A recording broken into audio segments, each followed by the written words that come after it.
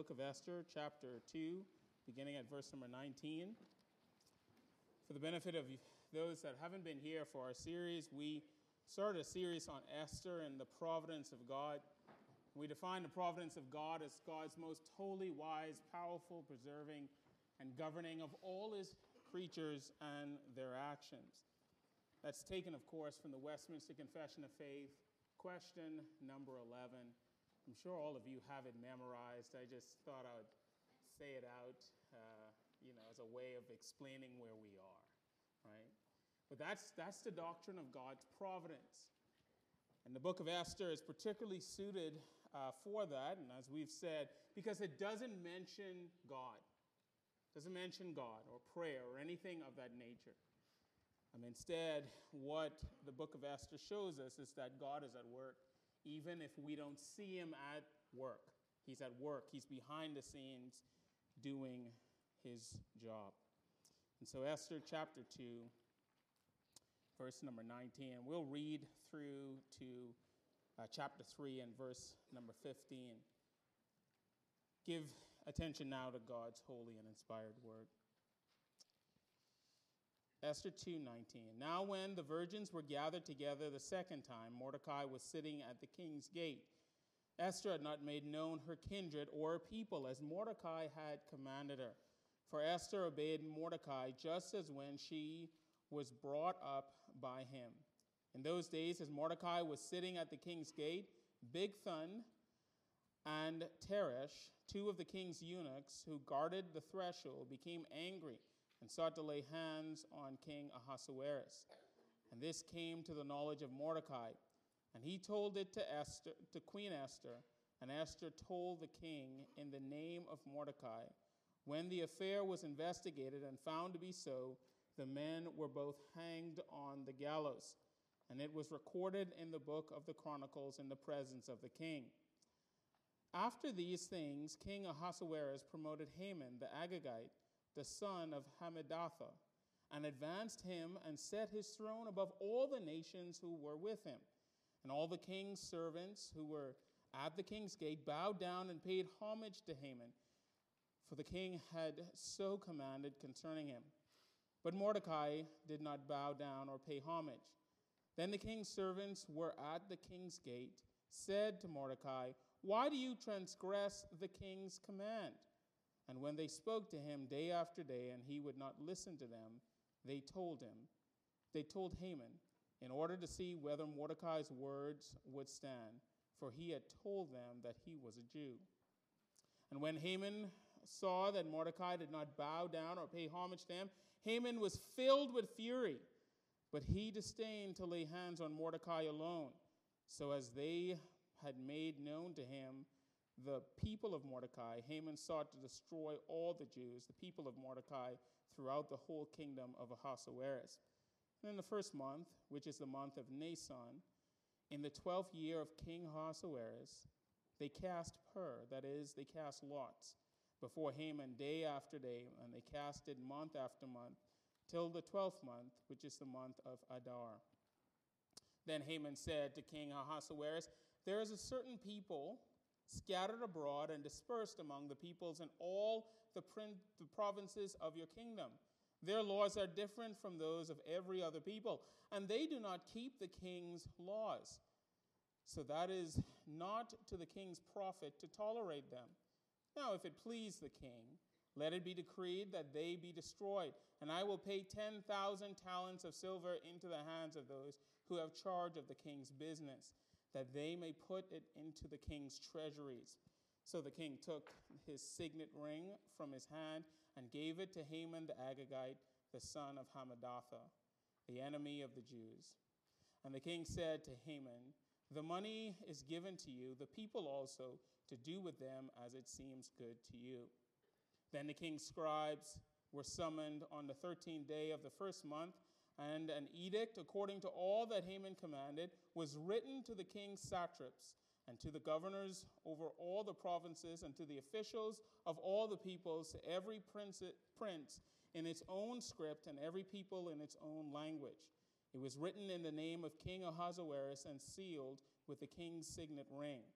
Letters were sent by couriers to all the king's provinces with instruction to destroy, to kill, and to annihilate all Jews, young and old, women and children, in one day, the 13th day of the 12th month, which is the month of Adar, and to plunder their goods. A copy of the document was to be issued as a decree in every province by proclamation to all the peoples to be ready for that day. The couriers went out hurriedly by order of the king, and the decree was issued in Susa, the citadel. And notice this last bit because it's particularly instructive. And the king and Haman sat down to drink, but the city of Susa was thrown into confusion. Now all flesh is as grass, and the glory of man as the flower of grass. The grass withers and the flower fades, but the word of the Lord shall endure forever. And this is the word that will be taught unto you. Amen and amen. Well, let's go to our Lord in prayer. Father, Son, and Holy Spirit, indeed, we thank you for this time. This is your word, and these are your people. I pray that you might cement the two together. And now, Father, what we know not, teach us. What we have not, give us. And what we are not, make us. By the power of your Holy Spirit, and for the sake of your Son, Jesus Christ. Amen and amen. I was scrolling through my news feed a few days ago. It's actually been over a week. And a particular headline caught my eye. And the headline said, Jordan Poole punched in the face, holds news conference. Now I know there are some of you that have no idea who Jordan Poole is. Let me alleviate you of your ignorance. Jordan Poole is a basketball player from the Golden State Warriors. No, I'm not a fan. I'm more of a fair weather fan than an actual fan, but that's who Jordan Poole is. And apparently he was at a practice and Draymond Green punched him in the face. I was like, well, I have to read this or I have to see this to know what's going on. So he holds a press conference. And in the press conference, the reporters start asking him questions. They said, Jordan, how do you get through this very difficult and painful and trying time in your life? I mean, you got punched in the face and now it's everywhere. Everyone's seeing it. How do you get through the day? And so I fully expect Jordan Poole to say, you know what, I'm a professional and this is what professionals do. You got to overcome and transcend the situation. But that's not what Jordan Poole said. And of course, I fully expected Jordan Poole to say, well, Philippians 4:13, I can do all things through Christ, which strengthens me. Because that's what all the ball players say, right? They have it tattooed on their arm and all over their sneakers. But that's not what Jordan Poole said. Instead, Jordan Poole very quietly and calmly quoted John 13:7. And Jesus answered him, what I am doing you do not understand now, but afterwards you will understand. You see, he said, whenever I experience trials and tribulations in my life, I quote this to myself to remember that God has a plan for me. Well, I got to tell you, I was shocked that I nearly jumped out of my seat. Can you believe this? Here in front of this secular audience, he gives them a theology on God's providence. I was so excited, I got up from my seat and I ran downstairs. And I said, honey, you wouldn't believe what this basketball player said. And, you know, my wife, she's Presbyterian from birth, capital P, you know. She just kind of looks at me, it's like, well, what do you expect him to say? This isn't what she said. This is just her look. You know, when you've been married 14 years, you kind of just know the look. And so she just kind of gives me this look, and what do you expect him to say? That's what Christians are supposed to say in the midst of tribulation. Now, I tell you that story for this reason. When you look at Esther chapter 3, Israel is about to get punched in the face. Israel is about to experience tribulation. And we shouldn't be surprised. In every generation in God's recurring providence, God's people are always in trouble. They're always experiencing tribulation. Jesus Christ himself said this In this life, you will have persecution. Translation, Dennis version, every now and then you get a left hook to the face. And the question is, when these left or right hooks come, when these trials and tribulations come, are you prepared for them? Will you be like Jordan Poole, who said, I don't understand what God is doing, but afterward I will. You see, the question isn't if you will suffer tribulation, it's when. When. And you know, part of my job as your pastor is to prepare you to duck left, duck right, and to parry. And so that's what we're going to do today. How do you handle tribulation? How do you handle difficulties when they come to you? I have 3 thoughts, and this all embedded in this passage. The first thing I want you to see is God is always preparing to save his people from tribulation. Second point, tribulation and persecution will come when you don't bow the knee. And the third one is God's providential hand will always uphold you. First point, God is always preparing to save his people from tribulation. Look at Esther chapter 2, verse 19 through 23. And again, you have another situation that seems random. What's going on at the end of Esther chapter 2? Here you have another random or seemingly random thing happening. The king is being threatened by his bodyguards. Mordecai finds out about it. And then Mordecai goes and tells Esther, and Esther saves the king. And then you're kind of wondering to yourself, well, wait a minute. What do wild parties, crazy decrees, beauty pageants, spa treatments, and assassination attempt have to do with one another? This is worse than a Quentin Tarantino film. I probably said his name wrong. How do they all work together? And it's not until you hit Esther chapter 3, you're like, oh, it makes sense. This makes sense. That's what God was doing with all of those wild parties and crazy decrees. He was putting things in place because his people were about to get punched in the face and suffer persecution. I love how one theologian puts it. He says, one of the glorious realities of God's providence is God puts deliberate factors in place long before they are needed. That's what God was doing. He had to put Esther in the palace, and he had to have a record of Mordecai's good deed right before his people would get annihilated. Do you know that God works like that in your life too? I know sometimes we read scripture and we say, oh, that's how God worked for them.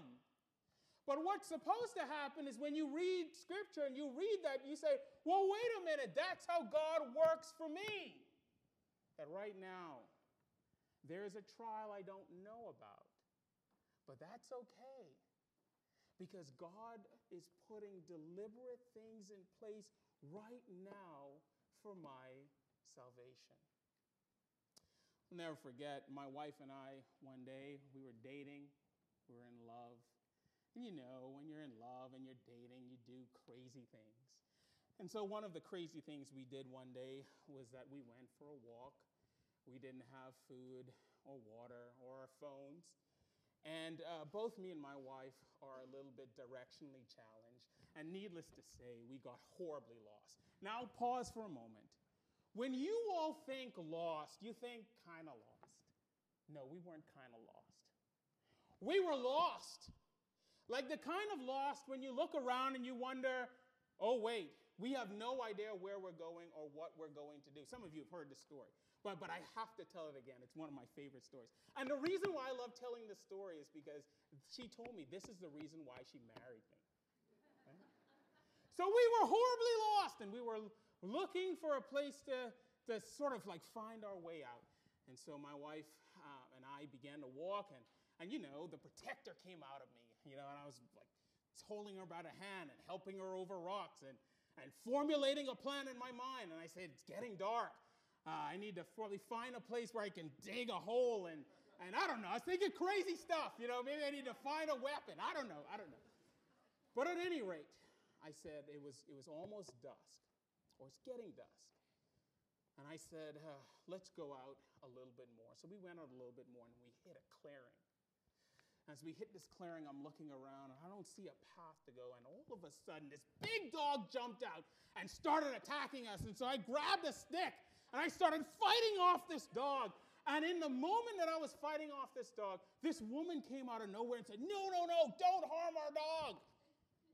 So I looked around, and I was like, praise God. And so we told her, you don't understand, we're horribly lost.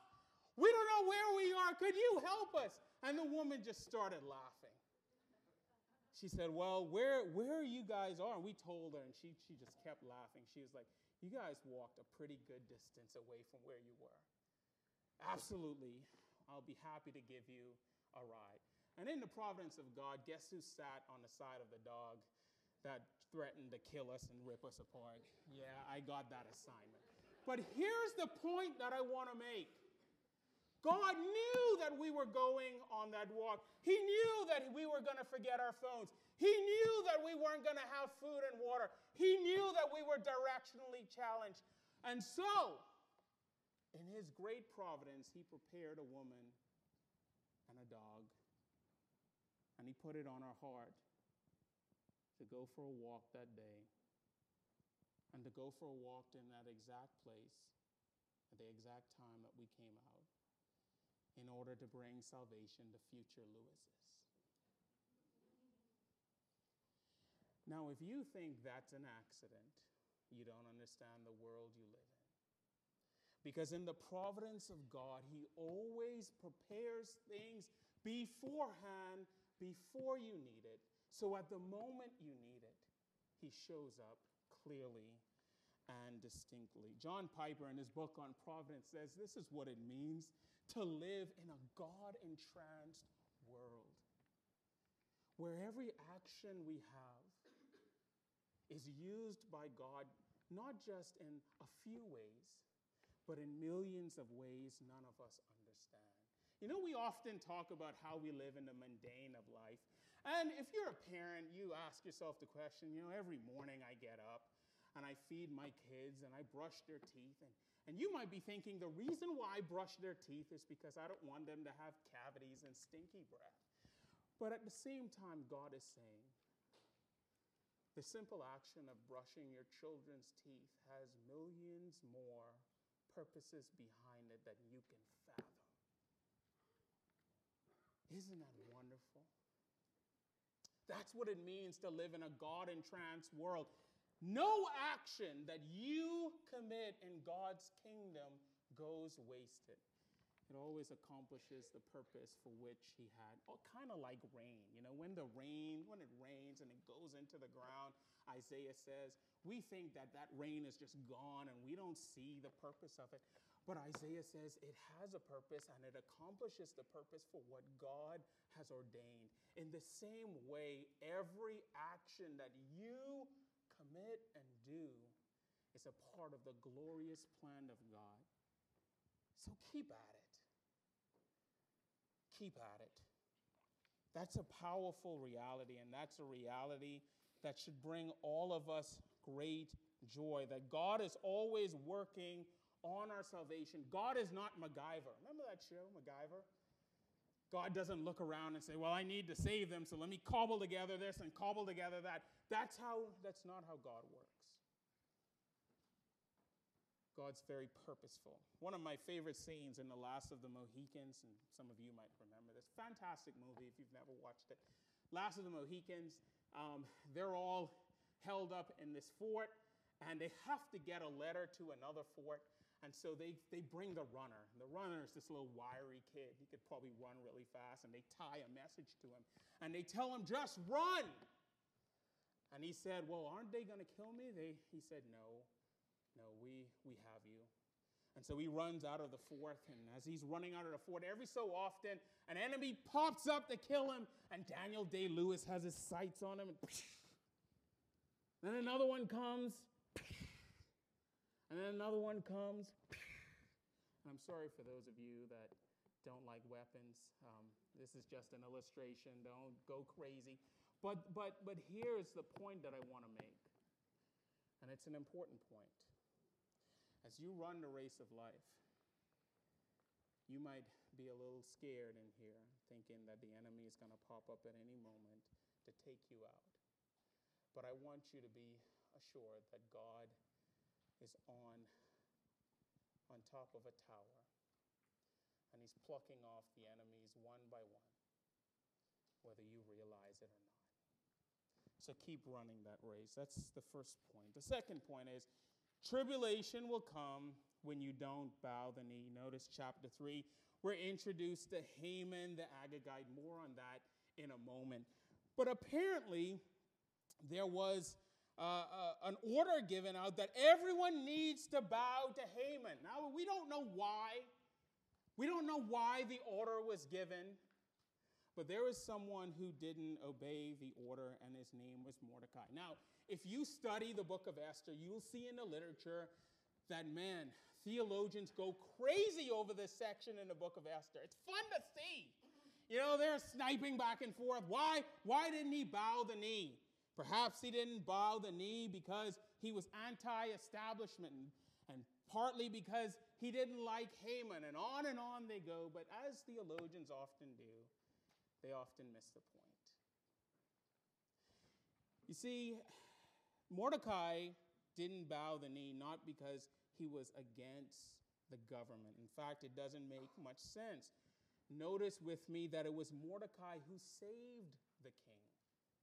Notice with me also that Mordecai was in the king's gate, meaning he was a king's official. That's not why Mordecai didn't bow the knee. As one Jewish scholar said, the reason why Mordecai didn't bow the knee, because bowing the knee in this context is deeply theological. This wasn't as simple as paying your taxes and being a good citizen. What he was asking Mordecai to do was to capitulate to the culture.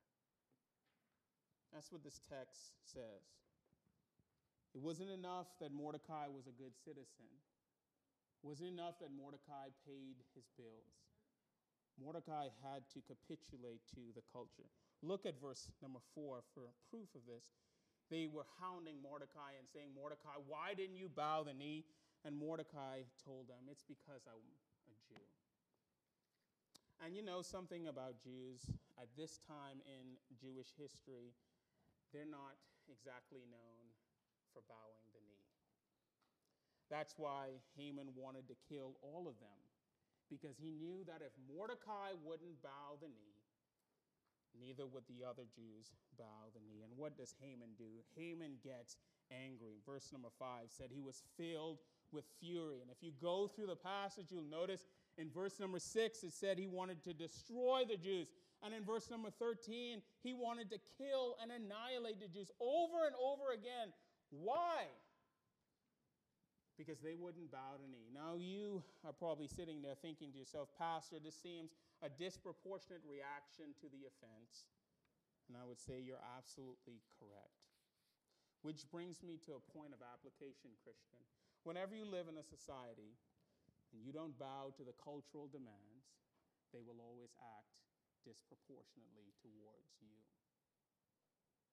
They'll always act disproportionately among you. We see it in our day, don't we? In our day, we see when Christians don't bow the knee to the sexual revolution, we're acted disproportionately against.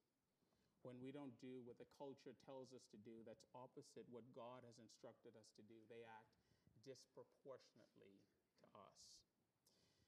Now, young people, I want you to listen up, because this is important. All eyes on me for a moment, and then you can go back to sleep. And here's what I want to say.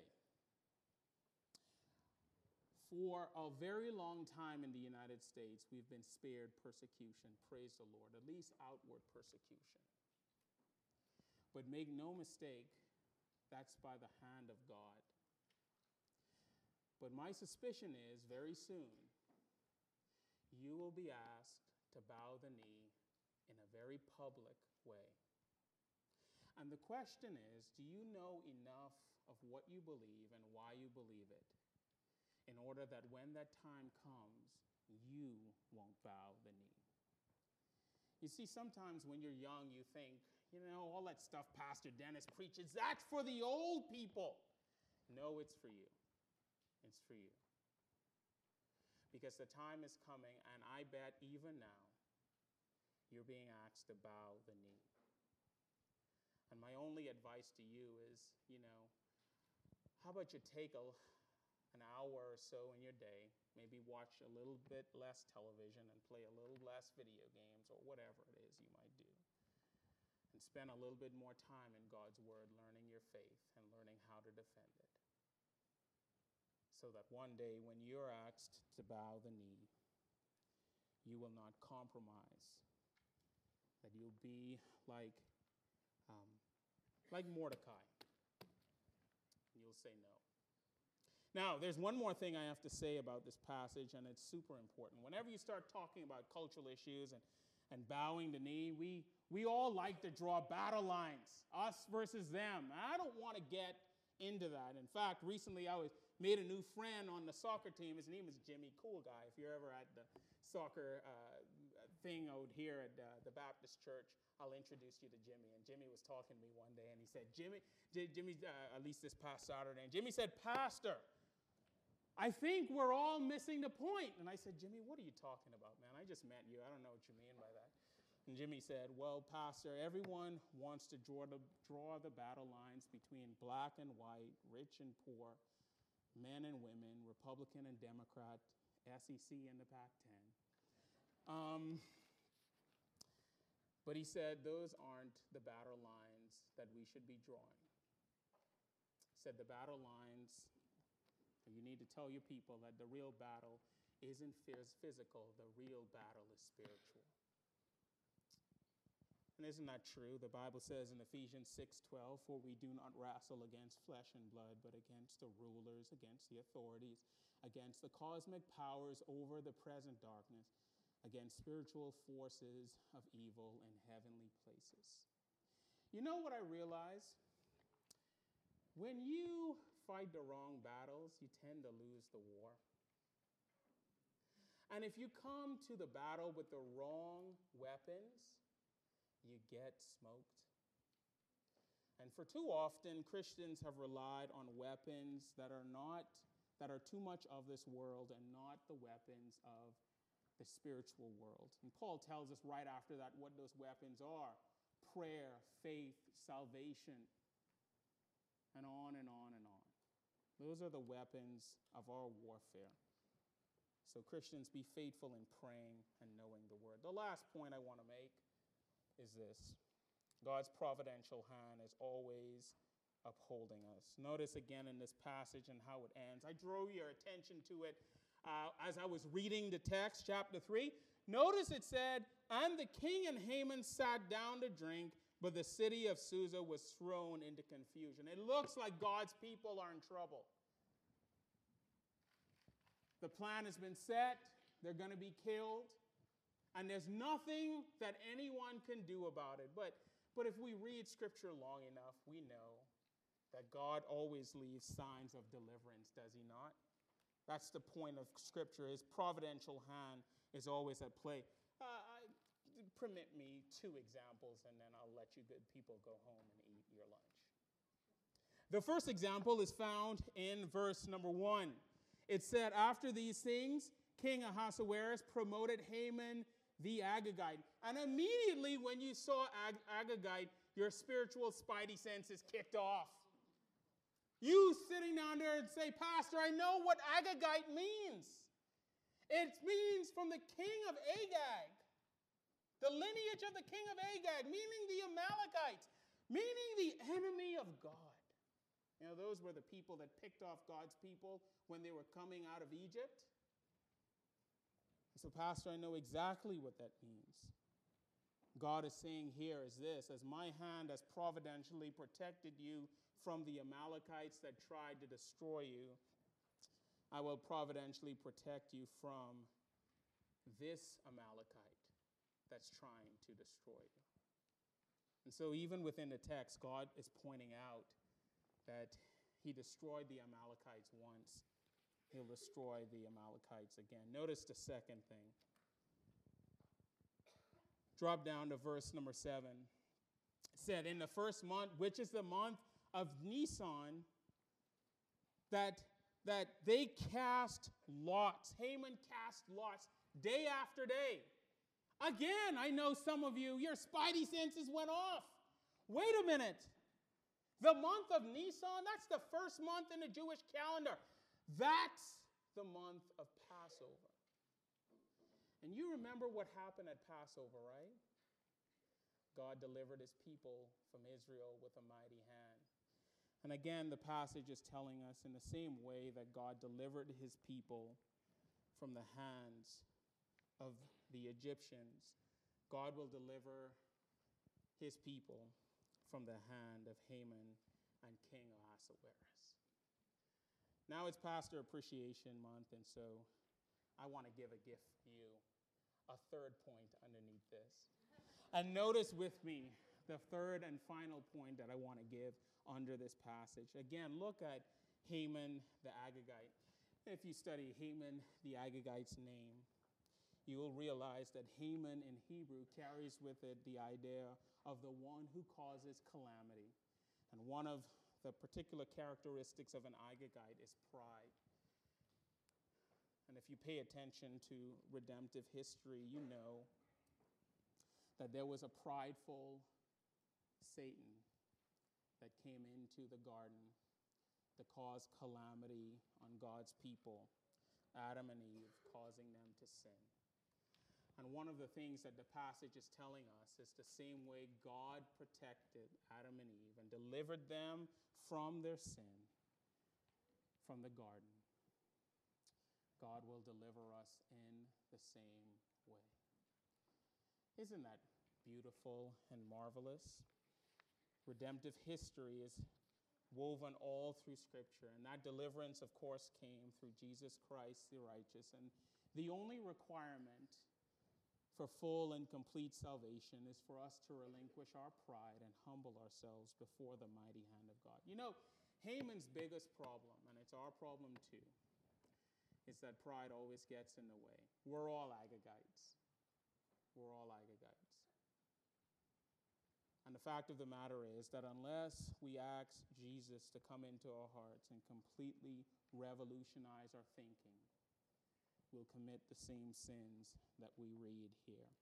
Beloved, you've heard it before, but it's worth saying again. Your biggest problem isn't that you don't have money or a good marriage. Our biggest problem is that we're Agagites, and we need to humble ourselves underneath the mighty hand of God and allow him to exalt us. Now, that's the big takeaway. Humble ourselves in the midst of tribulation. Let's pray. Father, we thank you so much.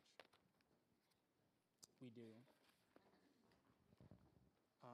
This text is laden with so much truth, and we don't have time to get into all of it, but you've given your people enough truth. May they lay hold of it and believe it. May they not bow the knee. May they walk in humility. Give them wisdom, I pray, in Jesus' name. Amen.